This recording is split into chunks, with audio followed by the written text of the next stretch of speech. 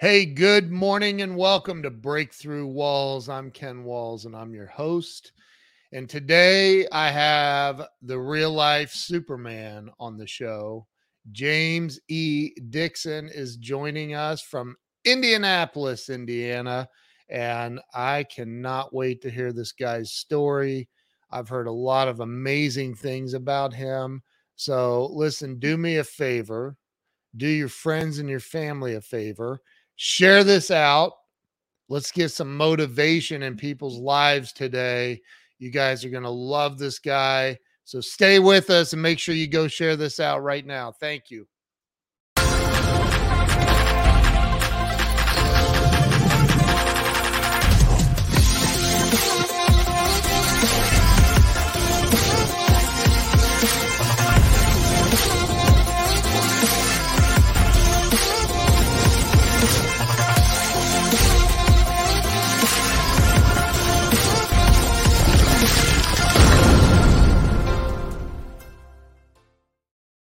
All right, let me bring James on.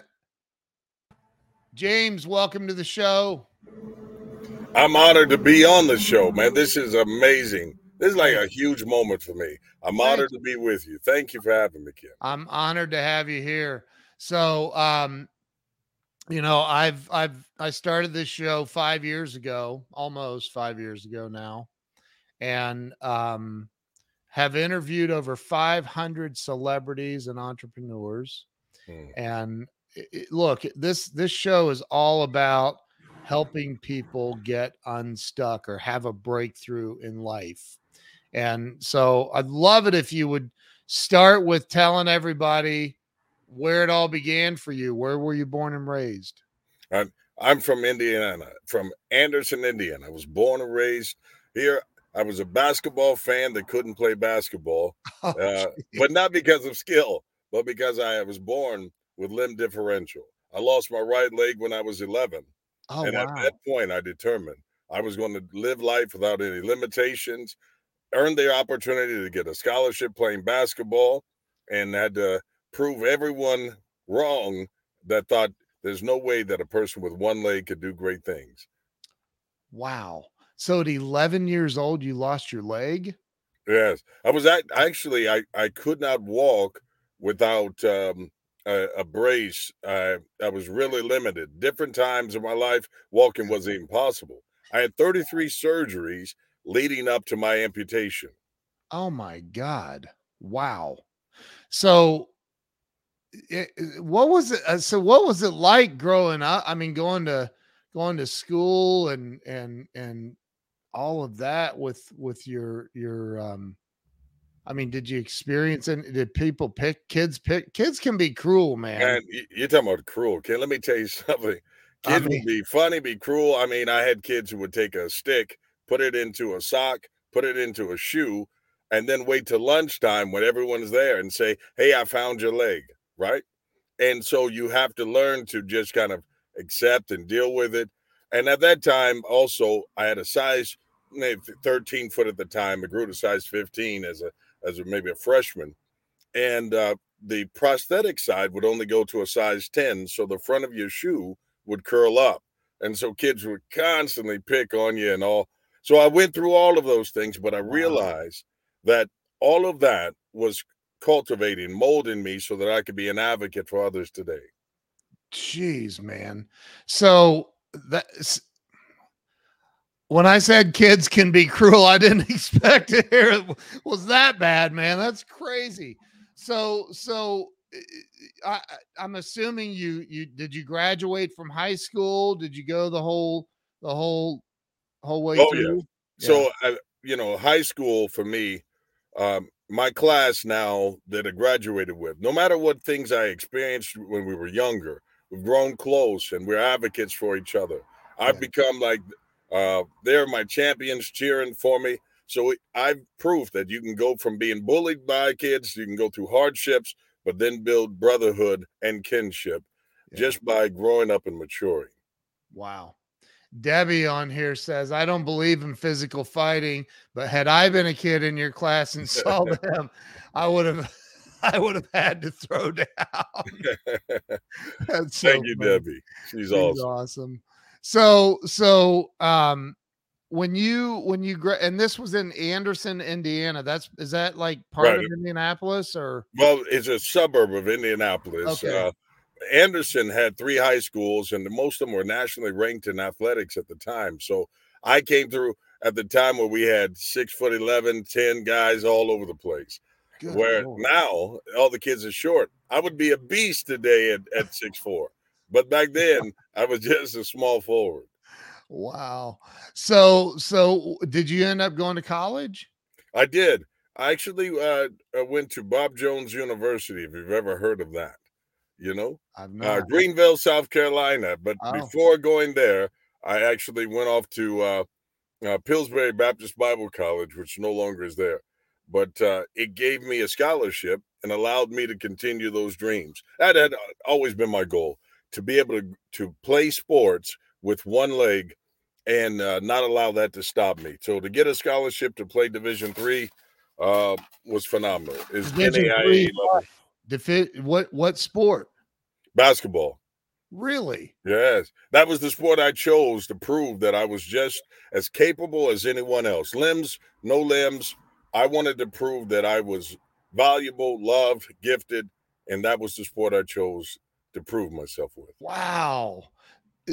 So you ended up getting into basket. When did you start playing basketball? The moment I started doing rehab when I was 11, after losing my leg, I got a trampoline that was in my room, and I would bounce on it and work on my vertical. And I'd watch IU games. I'd watch Patrick Ewing and people in the post, and Ray Tolbert, who played for the IU team that played in the pros, lives in my hometown, and went to the boys club and worked on post moves. And I learned how to overcome the limitations of my lateral movement with intensity and positioning. So you Holy can overcome anything. Okay, so hang on. Like you're out on the court. I played basketball in high school. Mhm. So you're out on the court playing with a prosthetic leg.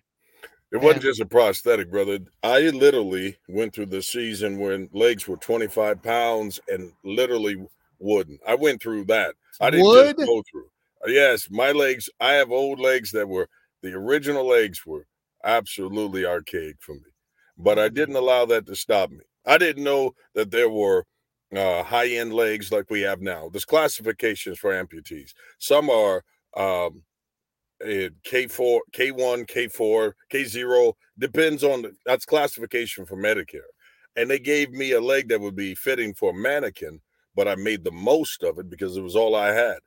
You have to determine, like, is this thing going to stop me? Am I going to deal with the boils? The one thing I had is if I sat down or if I pulled on the sock, because I would callus up the stump, is what we would call it then. Now it's residual limb. But I would callus it up. I would just deal with it, deal with whatever pain. As long as the coach didn't take me out, I kept that sweat going. I could keep going. But once I came out, usually the leg would swell and it would end my evening. Wow. Wow. I don't even know where I'm never at a loss for words, but I'm sitting here thinking like,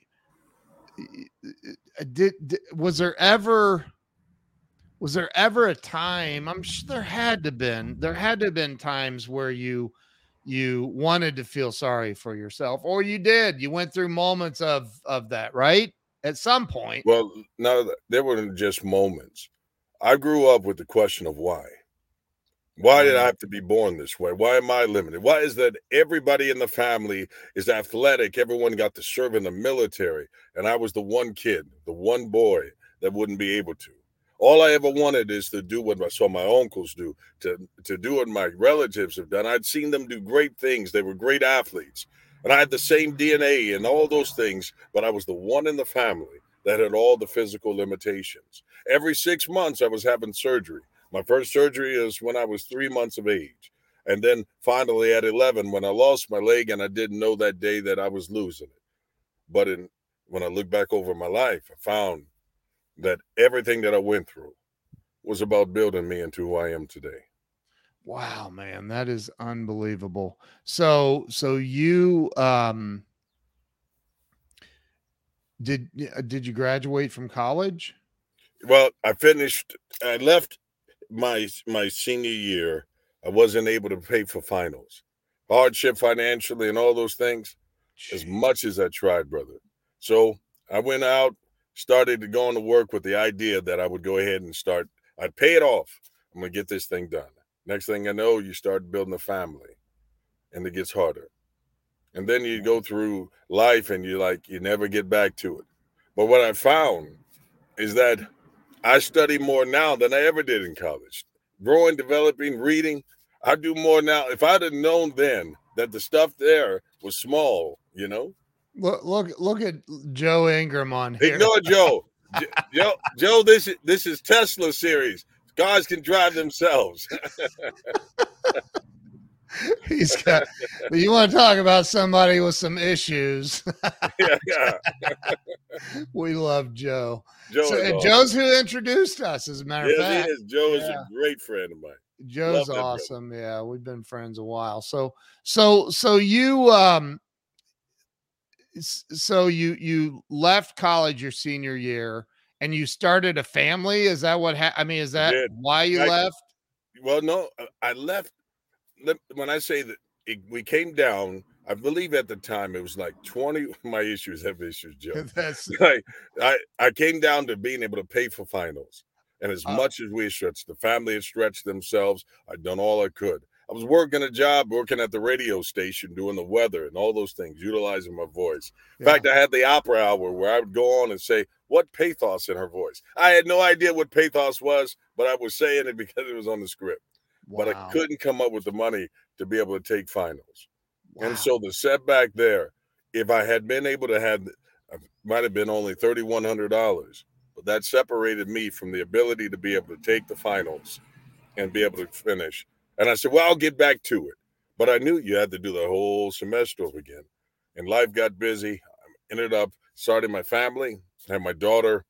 My wife and I had a little girl. And my biggest blessing was the fact that she was born with both legs. That was my biggest fear, because I never wanted her to go through what I've gone through. In reality, I realized it's not what you lose, it's who you become with what you find. That's so true, man. So true.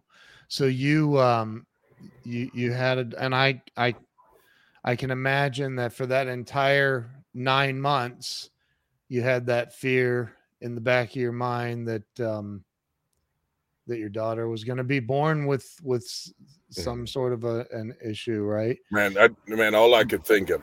Let me tell you, I didn't care whether it was going to be a boy. I didn't care if it was going to be a girl. The only thing that mattered to me is that she had legs. I celebrated that. My greatest fear was that I said, man, if my child has to go through what I've gone through, it was tough, because you feel like you'll never be loved, you'll never be accepted. I didn't even let people know I was an amputee. I tried to mask and cover that up because of the rejection I had faced at different segments of my life. I didn't want that. I didn't want that known. I didn't want that discovered. That would cause, I would imagine, that would cause most people to walk around with a serious chip on their shoulder. I would imagine. Well, when let me put it this way. I found out that so I wanted to play sports so I could prove people wrong. Right. One of the most challenging moments that I had when I was 11, and I'll share you with this. It goes into great detail in my book, Found, but it goes this way. When I was 11 and they took me to the hospital, Shriners in Chicago, I did not know that I was going there for an amputation.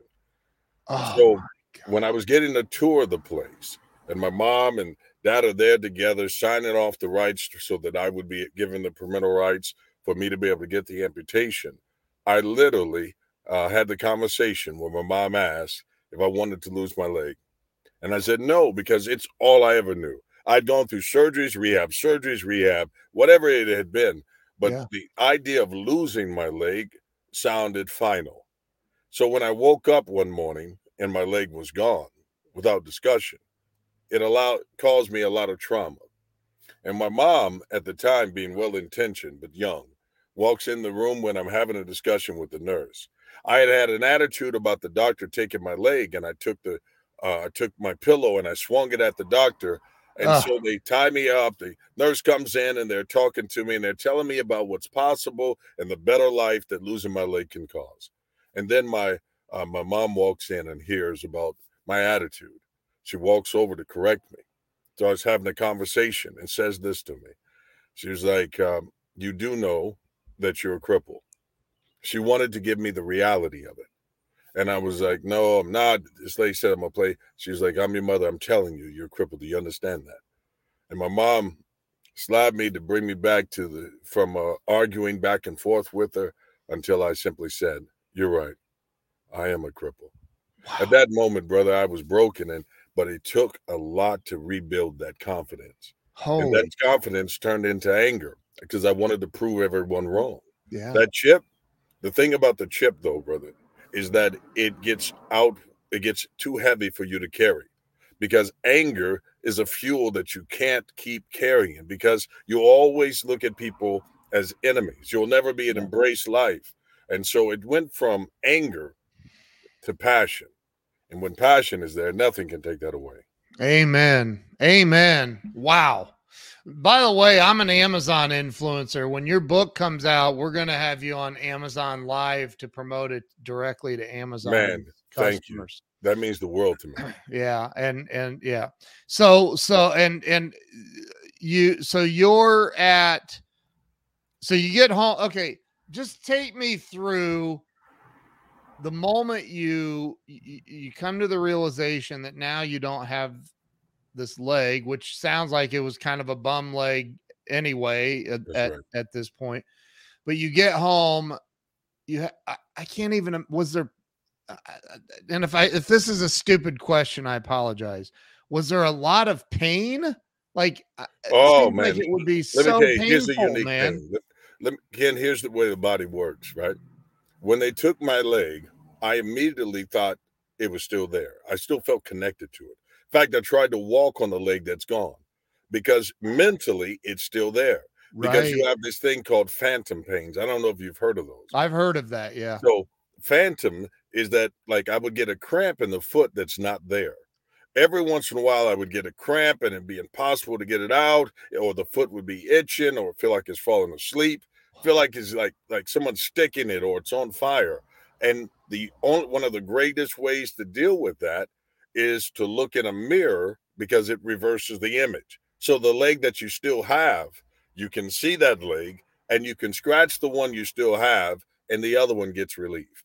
But I didn't know that initially. I just dealt with all these frustrating pains that no one told me about how to handle. That is so. That is a freaking that's unbelievable. That's the power of the human mind. It is. You're literally imagining something that's not real. Yeah. But Ken, but doesn't that lead to other principles? Yeah. What you visualize, you can become, or you can do. The mind is that powerful. Yeah. If you can visualize it, you can chase it down. That's why it's so important to set goals, to have someone that can encourage you, to paint a picture of what you can be, because once you visualize it, you can do it. It works in the body. It works in life. Dude, this is so powerful. Everybody share this out. Joe, get off of YouTube and go to Facebook and share this out, dude. That's right, Joe. What are you doing, man? Come on. So oh wow. So you get home, you're dealing with all of this. Mm-hmm. What happened next? And as you started on this journey of now having no leg, I'm sure they didn't send you home with a prosthetic. No. Well, you start off and you have that empty sleeve, but there was no way in the world that I could go around kids that would mock and all those things. So I would just take old braces and I'd find a way to try to fit it, but not break the stitches on my leg so that I wouldn't have the empty sleeve. So I'm walking around on crutches and people will, you'll see amputees hop around on one leg and stuff like that all the time. but that's the worst thing you can do. It destroys the good leg you have by destroying the cartilage. But you don't know that because no one's there to tell you. That's why I had to make sure that I have to share that information in the book, because there are so many soldiers that they see people on Instagram, they're doing CrossFit, and this guy's bouncing around on one leg, and he's a beast, and people get all inspired by this guy. But then you look back a year later and you'll see that he's gone. You're like, what happened to him? He's in a wheelchair because that leg got worn out. You only got that one. You overused it. We have to. That's why. Listen, you talked about like dealing with not having the leg. That was a hard thing to do because it felt like a personalized funeral that no one attended but me. I lost the leg. It separated me from the goals. How will I walk? How will I run if I'll never be possible because you took my leg from me? What's my mobility? Am I to grow up and live on disability? Am I defined as a man by what I have, whether I have a leg or if I don't? These are challenges that amputees face. But there are some of us that discover that the loss of the limb can end up being, man, it's the best gift of your life. Wow. So eventually you end up in college on scholarship to play basketball. Yep. I didn't even tell the coach I had lost a leg. I sent videotapes of me playing because I could mimic able-bodied people's movements. And so I had newspaper clippings. I played at the boys club, and all of our games would end up with newspaper clippings. And I was a beast when it came to the game. My trigger was this. I viewed every able-bodied person as the person saying I couldn't do something. They were the person standing in front of me. So I was so passionate and angry that there was no way I could even be sportsmanlike with you. You know, it was personal. If I had to guard you, I was coming with everything I had. I would cry during the game sometimes because I was that passionate. I could not allow you to make me look like a handicap. I needed to go at you with everything I am. And so I take the results of that. I put it in the paper. I get clips of it. I sent it off, and a coach responded because of what I was coming with. When I arrived to college, I was a beast. I was never friendly on the court. Never. I can't. I'll bet you weren't. I'm just gonna bet you weren't. Joe, look, Joe has issues, and he's displaying his issues publicly. What, Phantom Joe? What the heck? What is wrong with him? So what happened after? So you get out of college, you start a family. What did you do for a career? Did you start a career? I did. Let me tell you. So this is the challenge, right? So I don't know what I'm going to do. I know I want to do ministry. I want to be involved in helping people. And so I didn't realize that churches pay weekly. And you probably thought I meant every Sunday. I'm talking about weekly. Like, there's a struggle. I mean, brother, they make you count on faith for real. You'd be like, you talking about as a pastor? Yeah. I was an assistant pastor. I took a role and helped as a school administrator in New York, right? So I'm like, they were like, hey, we're going to pay you based upon the offerings come in. You're like, that's good. God's got me. And then the check come through, and they're like, brother, we can only give you $50 this week. Oh my goodness! Let's see. That's 2 number ones. I get a that you can't support. So I had to go get me a job, and I found that sales allowed you to be scalable, right? Right. Yeah. And so because you can get commissions. Yeah. I took a job at a company called Sutherland Group out of New York, Syracuse, New York. That's where I was living, and this company had some outside sales reps that would be walking in, and they had nice vehicles, and I'm sitting on the phone taking inbound calls, just call center type thing. And I was like, man, what do these guys have that allow them to live so nice? You know what I mean? They're just doing. So I asked one of the guys if I could take him to lunch, right? And so I could just ask him, like, what did he do? How did he get the job? And, and the guy was, I found that there were some common things. He was passionate, he was committed, but he was confident, And so I decided I'd start listening to sales guys, reading books. Brian Tracy was one of them. Yeah. I know if you've heard of the Sandler Sales Institute, learn that some of these I did that all on my own. I said, I'm getting out of this call center. Next thing I know, I took a job. I went from the call center, developed my resume, and my close ratio was so high on the phone. I just translated that through the stats over to MCI WorldCom. Took a job with them, and I became the number 2 sales rep in the country with MCI. Oh yeah, I dominated, man. When I say I have so many awards month after month from MCI. From MCI, I crushed that. Man, I took a job at the Sutherland Group, which outsourced things for CLEX. They used to do wide area networks, LANs, WANs, T1s. Yeah. And so I learned the terminologies, which was an emerging market at the time. Yep. So instead of going from an hourly pay, I jumped into the base plus commission, and I just started hitting everything out of the park. Dude, that's freaking awesome. MCI, weren't they headquartered in Columbus? Yeah, it became WorldCom. Yeah. Yeah, that's right.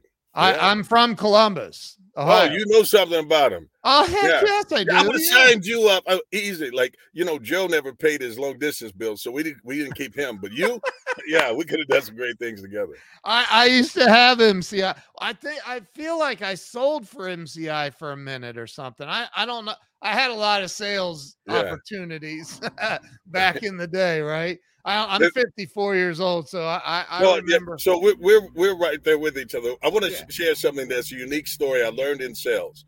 So remember we used to have sales and marketing magazines, and Enron, before we knew anything about it. Do you remember when Enron was the company to go work for? Yeah. They were on the front of all the magazines. Yep. Sales reps were making $1 million a year. Well, when I saw the article, I was like, I got to be able to talk to the owner, CEO, right? I saw him in the article. So what I did was I called and asked to talk to the IT department about the website. So remember, you could look up who is, see who ran it, see their name and the number. I'd call, and I was like, hey, I don't know how it got to you. Can you put me through? And I can't remember the boss's name at the time. The guy, he's in prison probably now, but and he put me through to him, and the guy's like, how did you get to me?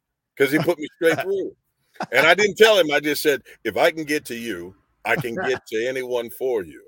Right? Dude, that's awesome. And so he was like, let's do an interview. Let's talk, kid. But then everything blew up. Yeah, right. Yeah, I'm glad I didn't take that job. But sharpening your skills, wherever you are, you can start from the bottom and take the skills and training and become a great. So I'm going to ask a question. I have a feel it's almost a rhetorical question. I got to ask this. Do you have a handicap sticker in your car? No. I knew it. I knew you didn't. No. I knew it. Why would I park at the gym? I'm going to get out and get out of the car, walk and park at handicap or leave the gym because there's no handicap parking. No, I don't need it. Never happened. I knew it, man. I knew it. But you see these people who are, never mind. I'm not even going to get into judges. What you see is people listen, one time I did park in handicap, right? And I had one of those temporary dams. And I was in the car with people, and I was like, let me go ahead. And, they added, it makes sense. So I get out of the car, and people are like, you jerk, freaking jerk. They screaming at me, right? Seeing me walk. So then I had to pull my pant leg up, and they go, oh, sorry. So, and then they thank you for your service. I wasn't in the military. I'm sure you would have served, So, but no, I never again. But that would be I mean, most people probably assume that, though. That's not. Oh, I get that all day, every day. Yeah, terrible. So sometimes, here's the funny thing about amputees. It depends on what day you catch us on how we want to communicate with you, right? Yeah. So if you say, how'd you lose your leg? And let's say if it's a kid, you go, well, you know that song Baby Shark? Dude, the baby is not as friendly as he appears to be, And they're like, oh my God, you might say that. Other times it's an expensive car. I got a discount. Or, I hired Joe as a coach, and it cost me I got to keep my arm. That's how expensive it cost me. Oh my God.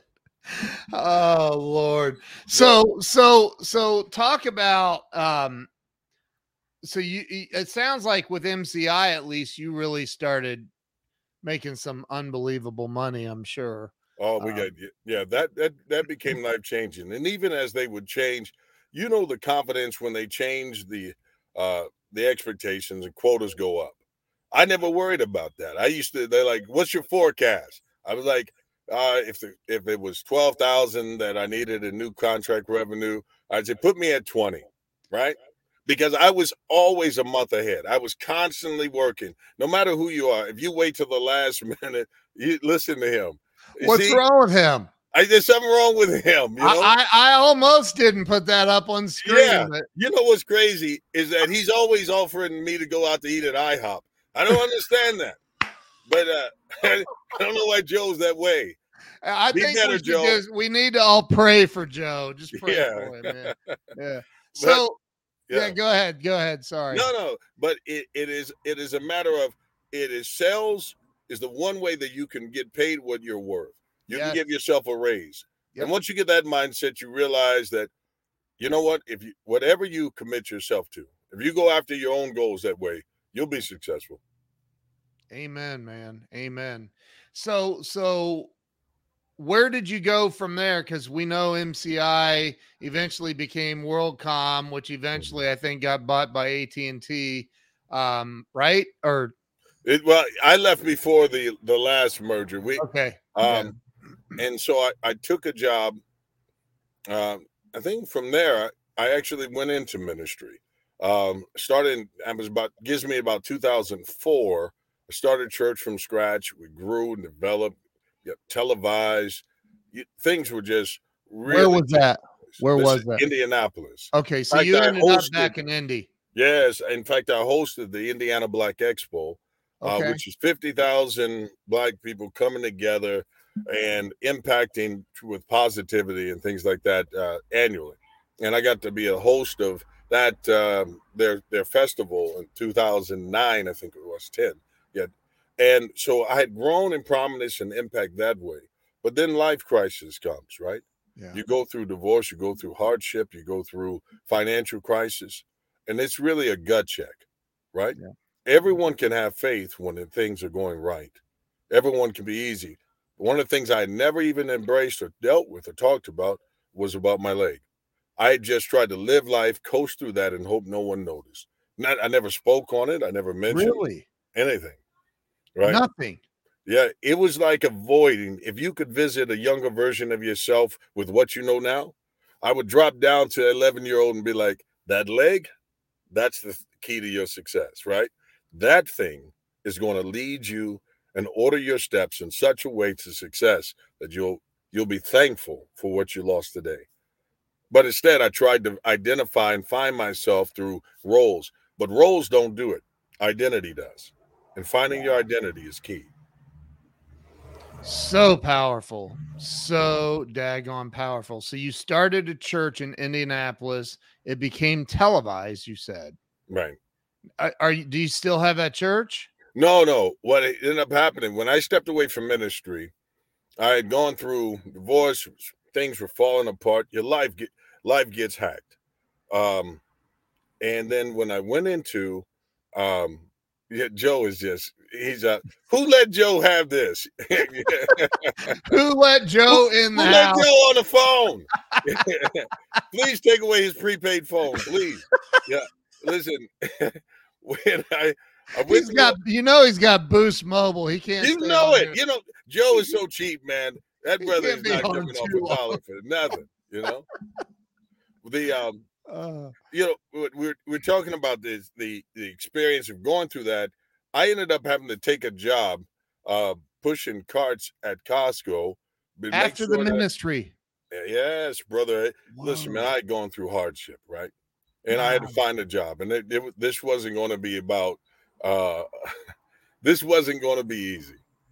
So I took a job, and as I was pushing these carts, my self-esteem was being bothered because of people's perception of me. I needed to take care of my family. I had expenses. You have child support. You have things you really have to do. Yeah. And you're like, man, can I swallow my pride and push these cards? And the first day I was pushing the cards, people were looking at me as if I were diseased, a leper, low life. And I was like, I can't do it. So I put on a suit the next day and I came back and started pushing the same cards. And everyone came up to me thinking I was the manager. As a result of it, I was able to deal with people, and the leadership saw the way that I was working with people, resolving conflicts. I went from $12.50 an hour to 85,000 a month later. I was employee of the month. And so What? I've learned, push the cards, do the things that are hard or feel impossible, because it can open up doors for you that you have no idea. Wait a minute. You went from, in 1 month, you went In from 1 month, I $12. became employee of the month in 10 days. And the very next month, they had promoted me up and I became the marketing manager. Wow. There was an I just opening. got full body chills. So, and what year was it? That had to, how long were you in the ministry? Man, I've been doing ministry really since, that's what I went to Bible college for. I knew that there was a call in my life. I just didn't know what it was meant to be. I thought it was going to be a basketball coach. I thought it was going to be something along those lines. It was never intended to be ministry, but it evolved. And I realized I had a passion for people. But then you realize your pulpit is bigger than the walls of your church. Amen. Life is one, right? And so now I realize that I'm able to communicate and talk to people far beyond the four walls and impact them in a tremendous way. I say all the time, I've I had a pastor in Atlanta, Georgia, give me this. You see, it's folded in half, but and tattered as heck. But Malachi 3 about the tithe and offering. But I say all the time, this is my personal opinion. Mm-hmm. It doesn't have to go to a church. Mm-hmm. What are you doing to help the world? Like, what are you doing with your money to help the world is what I say to people. And I think that you're right, man. The ministry does not have to exist inside a building. Let me tell you this. I've learned if I do it based on my role, I'll behave a certain way while I'm in that role. But if it's who I am, doesn't matter what I have on, doesn't matter where you find me, you're going to find consistency and find that ministry is just a mini version of me. It's just, I'm just sharing who I am, as minuscule as I am, but I can make a huge ripple that becomes a wave. Love that, man. That is so awesome. So you were the marketing manager at Costco. What year was that? This had to be like 2011, 12 in that time frame. So what happened from there? Man, from there, I literally decided to take a job in my whole family, my ancestral line. My mom, my grandmother, my grandfather on my father's side, had all worked in the automotive industry. Anderson, Indiana had been the mecca for jobs, you name it, everything had founded there. As far as when it comes to businesses, working in General Motors, Delco or whatever, Delphi. And this time they had moved to Fort Wayne, Indiana, which is still the largest American factory. Yeah. And the opportunity came that I could take a job there. And I decided I would take that job, right? I would step into that role because you couldn't get in. The jobs were impossible to get without a referral. And I had a referral. And so I was going in on someone else's name. Yeah. I go in, I take the job there. And for 4 years, I serve as a temp employee. Yeah, I don't get hired in yet. They have it's a wait list. Now you're getting compensated and all that, but I wasn't able to get a new prosthetic. I'm struggling with that old leg still. The wooden leg. Yeah, which had cracked from me working out and things. So I used electrical tape and I would tape it up, keep it together. Come on. Yeah, I was dealing with it, but I would just grin and bear it. Didn't matter. Still had to feed your family. Still had responsibilities. To know that this was the thing that was supposed to be the American dream. I'm going to get 6-figure income, do the same job for the next 30 years, and then retire. But that wasn't the plan God had for me. No, I was hiding who I was hiding what I could be. And if it wasn't for General Motors and the rules changed that allowed me to get a prosthetic for a pre-existing condition, my whole life changed the moment that happened. Wow. And you were living in Fort Wayne. I was working in Fort Wayne, driving an hour and a half from Anderson, one Oh, way every day. I'd go put in 12 hours, 16-hour day. It was just the norm. It's what I lived, wow. right? Wow. And when I was 40, I was still scared of telling people I was an amputee. It wasn't until I was 44, I think it was when I actually wore shorts for the first time and openly acknowledged that I was an amputee. If it wasn't for people around me wearing the shorts with me and encouraged me, I wouldn't have done it. But I had a new leg and I had developed myself. I'm 6'4", 270. And to have uh, that fear holding you back of how people would perceive me if they knew. Everyone knew, but they wouldn't say it because I wouldn't acknowledge it. But when I acknowledged it, it opened up opportunities for me to share my faith and share why about my leg. And then I realized there were thousands of people waiting on me. All of that stuff that I had been through in life had been just setups. Yeah. And then when I stepped up, it gave me a platform to speak. And I deal with amputees all over the world. Just 2 nights ago, 2 nights ago, I had a guy reach out to me that wanted to take his life because the amputation had robbed him of his sense of self. And he felt like it was too hard. Movement was too impossible. Family wasn't going to be there. And his person that he was in love with, she walked away. And he said, why should I live? Wow. And so I tell him, man, you are at the bottom, but that means you can get up. That means you can look up. Everything is uphill from here. The leg is gone, but not your purpose. You weren't even interested until you lost the leg, but now you can inspire people with what you've lost. This is your greatest thing that you've ever had, even though it doesn't seem like it. Now, I wouldn't have been able to tell people that if I hadn't gone through that development and found who I am through the limb loss and how that gave me the principles to be able to inspire other people. What year? And so you were driving to Fort Wayne, and this was for General Motors, you said? Absolutely. How long did that last? Are you still doing that? Almost 12. No, I did that for 12 years. 10 months ago, everything changed. Okay. And how old are you now? I'm 49. 49. So 10 months ago, everything changed. Tell me. And 10 months ago, what were you doing for work? I was still working at General Motors. Okay. I walked off the plant, out of the plant, wore a suit my last day to say goodbye. Burned the bridge. It was time. Step out in destiny and go after this. I've been on YouTube by now with absolute motivation. And that channel had grown. And it afforded me some opportunities, as well as I took a job working with a local prosthetist that would send me to hospitals to encourage people. Literally, my job was to do what I already am. And I started doing speaking engagements. More and more engagements kept coming up and opportunities. And then ultimately, I got the opportunity to, I travel with Challenge Athletes Foundation and talk with amputees around the world. And next thing I know, I'm at the Secret Knock. Was that 10 months ago? 10 months ago was when I left the job. I was at the Secret Knock on March 23rd. Okay. Yeah. I thought it was just recently. Yeah. I shared there that I wanted to, one ambition I had left, to write a book. And in a week, I had the cover of it. I had already written the book. I just didn't know what I was going to do with it. And when I shared it, that's how we end up with the same mutual friend there. Joe. That's where you met Joe.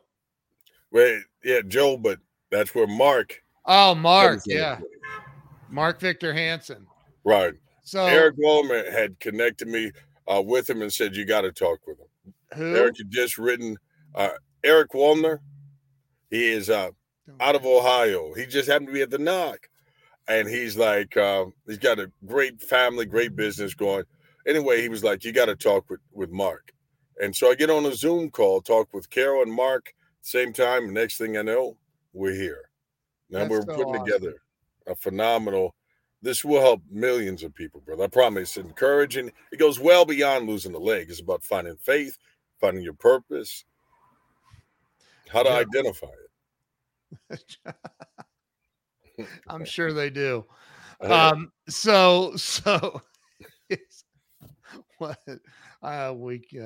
he's just so I want to share the cover of the book with everybody. So there it is. absolutely. And it says the amazing inspirational story of a man who never gave up. That's Mark's quote on there. So 10 months ago, like talk about the because you said your YouTube channel blew up, started growing.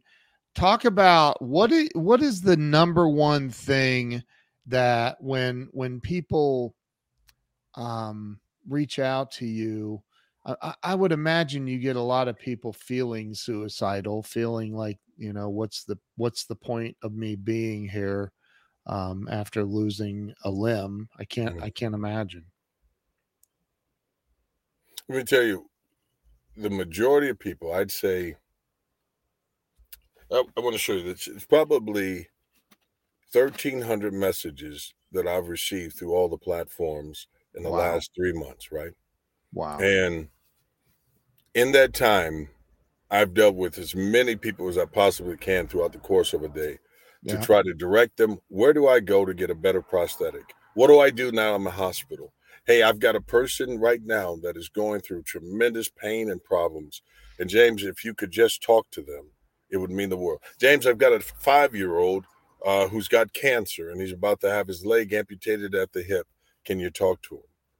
My mentoring has become a big part of what I'm here for. Right. One of the greatest success stories is Cam Ayala. He was on the TV show The Bachelor, and he lost his leg to lymphedema. He and I began to communicate. He shared with me, been with him from the time he lost his leg to the time he took his first steps to the day he started running, and now he's thriving. Cuts down where they would say it would take a year before someone might be able to be up and about. But with mentoring, with coaching, with encouragement, it could take months. Literally. You can cut off almost 9 months of going through hell and back for someone just Wow. by being able to go back and coach them through giving that expertise. Mentoring is key. Wow. Wow.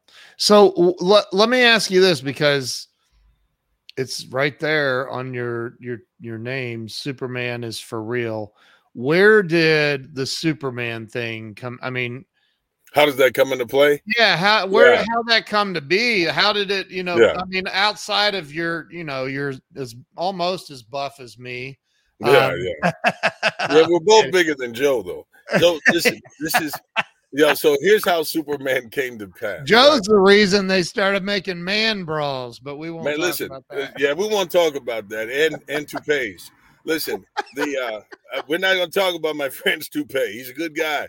That's not his hair. Listen, the great thing about this is that Superman, my mom and grandma used to buy me Superman things. You'll see me prior to losing my leg with a Oh, belt is that a buckle. Superman necklace? It is. Oh, So look at that, man. I there's love it. always a Superman on me somewhere, somehow, right? Love it. Love it. Yeah. So this is the thing about Superman. Superman has nothing to do with the cartoon character. It has all to do with the euphemism for Christ. Superman is 33 forever. That was the age of Christ of his earthly ministry. It is the fact that he hears the voice of his father and he does the will of that Yeah. father here on earth. It's the fact that he wears the symbol of S, which represents hope. And when it's upside down, it represents resurrection. You see, the whole thing about being Superman was never about just the physique. It's not about those things. It's the fact that you are bigger than what you appear to be and you have more help than you realize. I can do all things. I may not have had a leg, but I had faith. I had hope. I had potential. And I cannot give excuses for why I don't succeed. If I stay in the trauma, I'll never realize that trauma is what opens the door for you to become triumphant. Mm, that's beautiful, man. That's beautiful. Joe says that we're jealous. Yeah.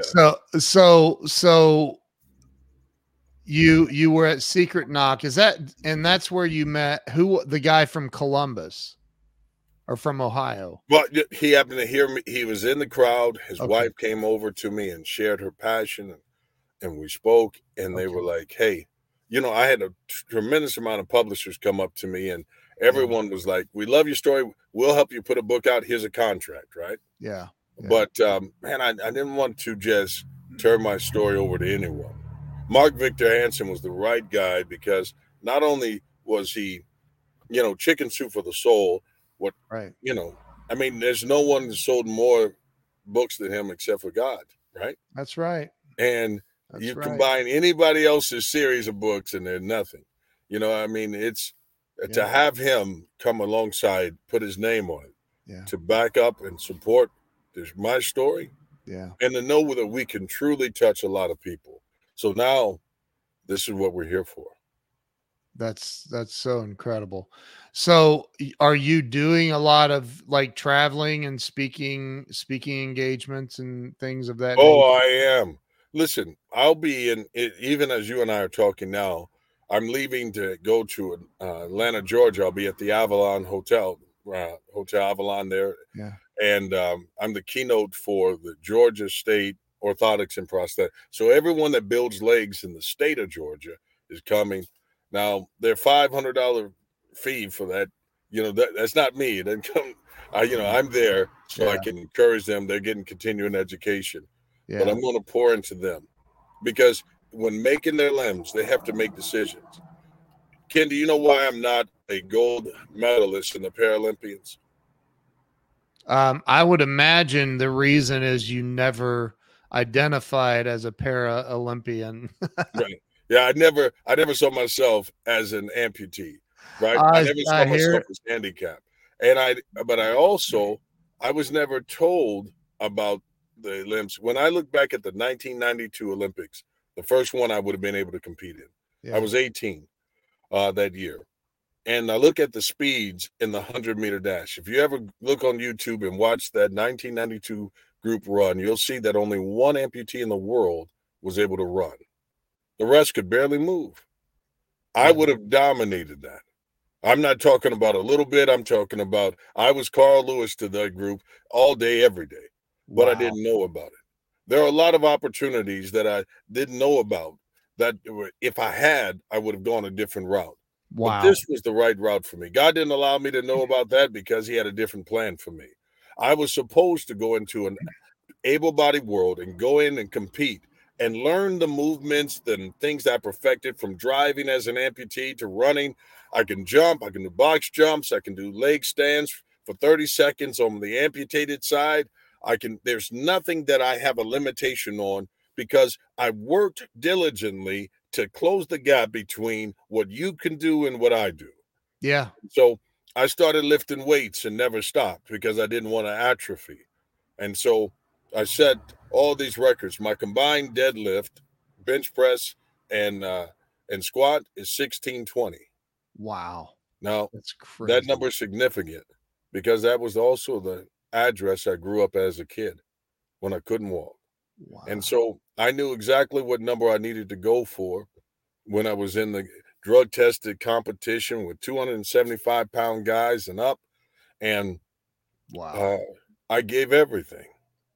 You see, everything that I do now with the idea of that, man, I don't have a moment to waste. I'm present, but I'm also driving with the idea of like, I'm building this legacy that my kids can step into, other people can follow, but I'm living in the legacy at the same time. I'm just blown away by your energy, your attitude. I mean, you've dealt with, not only losing a leg, being an amputee, or, well, you don't identify as that. So, but like, I'm sure you dealt with racism things along the way Oh, too, I have. and everything else. And it's like nothing freaking stops you, man. It's unbelievable. I can't allow it to. You know what? I love that. Now, Ken, I'm going to show you something. I have also developed the greatest flexibility of anyone in history. I'm going to demonstrate. I have been able to be able to place my foot behind my back, just stretching at any given moment. Look, I'm right now, while in the back seat, I'm telling you, I have great flexibility. There are things that I can do you'll never be able to do. Just look at that. You try it. Let me see you do it. You see what I mean? Oh my There God. are gifts and talents. There are Oh opportunities. my God. Let me tell you something. We can't allow ourselves to be limited or feel like I am losing who I am because of what I've lost. It Right. made you more dynamic. It makes you powerful. It makes you gifted. It makes it so that your story can be able to do something amazing in the lives of others. But as long as we stay hidden or feel ashamed about, every one of us has some body dysmorphia. Whether we realize it or not, whether you have all your limbs or not, something you're insecure about, whether your stomach, like maybe you're like Joe and you're like, man, my hair's not real. Whatever it is, you have got to be able to get over that. The little bit I have left is still right. real. You know, it is. There's a reason why they call him Hat Joe. Listen, you have to be able to love who you are in spite of what you don't have, because what you are is enough. I ask this question of everybody on the show, and I always preface it with Joe said the leg thing was awesome. So and Debbie, you've got to be on Debbie's show too. She actually has a show called Find It. My book is called Found. We were meant to be together. Debbie, let's talk now. Yeah. So the question is this. The number one answer to this question is fear. And I really hope that you do better than fear. I think you will. Here's the question. It's two-part. So number one, I believe that happiness is tied to money.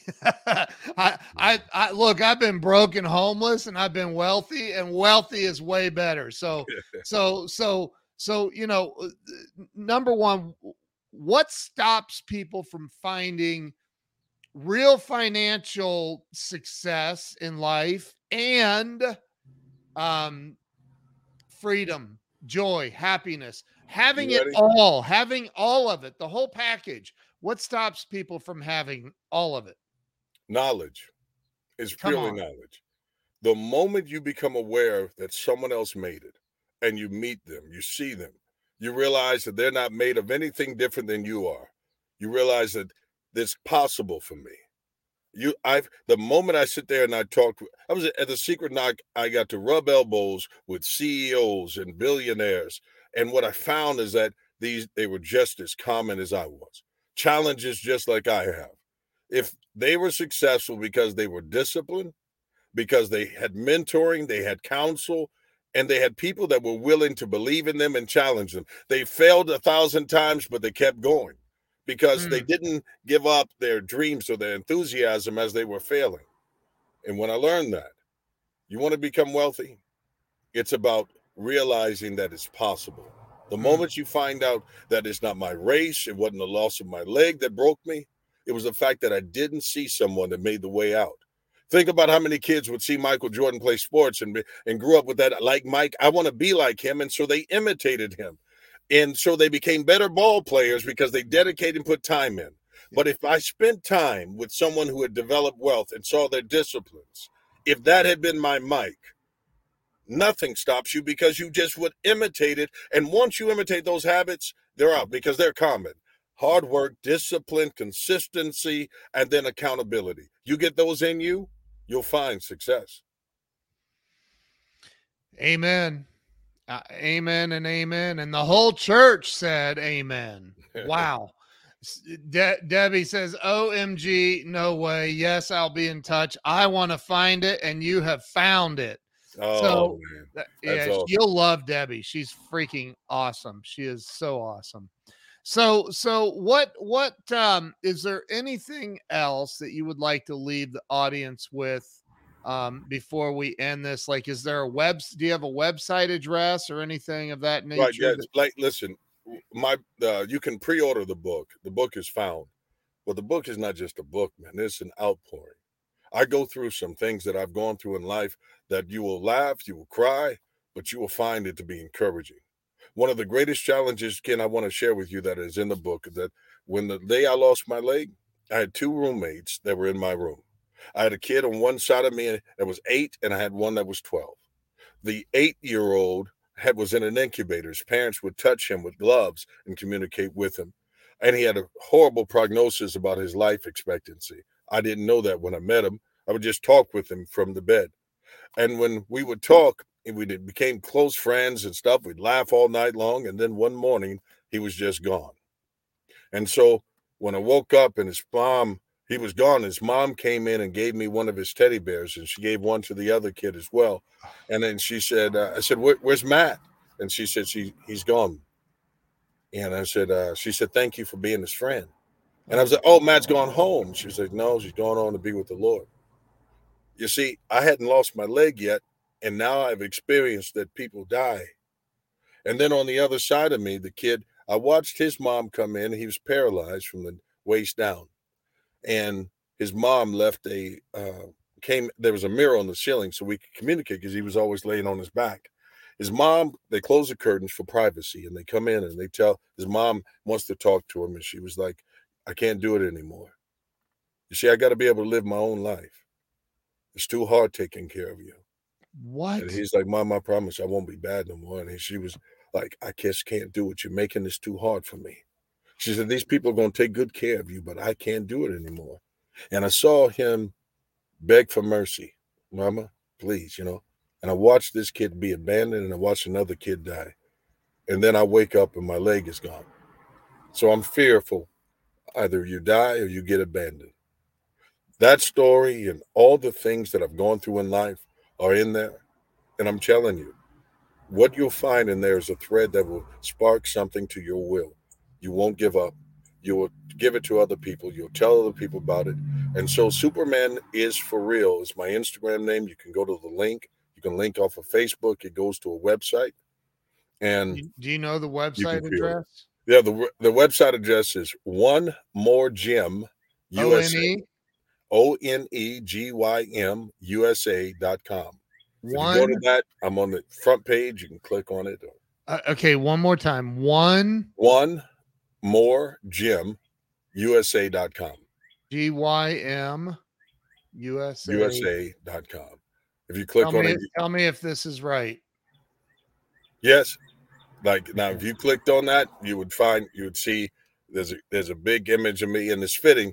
I'm hosting a day for amputees and people with disabilities and soldiers at this gym. And we're going to do a limb loss awareness. They're part of a documentary that's being done on me right now. Wow. And they're following my life. We're going to put that out in September. Man, this has been an amazing journey. Wow. To be able to tell my story, to talk about my grandmother, that was my rock. Wow. That was the one that instilled in me this belief that I could be anything but labeled crippled or handicapped. The story you just told about the little boy dying and the other one being abandoned, like I sat here restraining myself from dropping F-bombs. Like, I'm like, what? Who abandons their child no matter what they're going through, especially if they're going through, just is mind blowing. I'm and the fact that you're on the other side of all this and you're living your life to inspire other people and help other people, man, that's just unbelievable. It's amazing to me. And I'm grateful and honored to have had you on the show today. You're amazing. Ken, thank you. You're breaking through walls, not just walls in the sense of homes and lives and hearts and minds, but you're bringing information to the world that is important. I'm honored to be on your show. I'm thankful. Me too, man. Me too. Joe, I'm going to pray for you again. Oh my God. James, thank you so much. Everybody go follow James. on Instagram, Superman is 4, the number 4 real, right? Right. Just like it says there next to your name. And please come subscribe to Absolute Motivation, my YouTube channel. It's got 1.4 million people. And yeah, it's grown. I said it's grown, brother. It is. In fact, there's a video today, I think, and we have thousands that listen to us every day. And I include my team, Naveed, Azim, these guys, we include amputees, soldiers in the videos. Wait till you see it. You'll thank me for it. Wow, that is freaking awesome, man. So okay, make sure you go subscribe to Absolute Motivation as well. You need to do that like right now. James, you are Superman. Debbie said, OMG, I think I've seen him on IG. I'm sure you have. I'm sure you have. So, and keep tagging me on Instagram, man. I love that. So everybody make sure you go follow James everywhere and go to onemoregymusa.com, pre-order the book. I can't wait to get a copy of this book, man, and have you on I'm sorry. Be serious. Man, kid, come on, man. You're telling people about me and you're laughing and stuff. That's so funny, man. Holy crap. So I can't wait to have you on Amazon too. And when the book is released, I'll have you back on another live stream and we'll blow it up, man. We will. You got it, my friend. So, thank you. Appreciate you, man. Block Joe. Block Joe. Hit that block button. Block Joe. Block Joe. That's right. All right. Hey, thank you guys. I'm going to end the live stream now. Make sure you go follow James, go to the website and order the book, pre-order the book, and let's blow this thing up and make it hit #1 before it's ever even released. So stay with me, James. I'm going to end this, but thank you all. Share this out. If you've not shared this out, share it out. Go share it out. Everybody needs to hear this message. Thanks so much, brother. I appreciate you.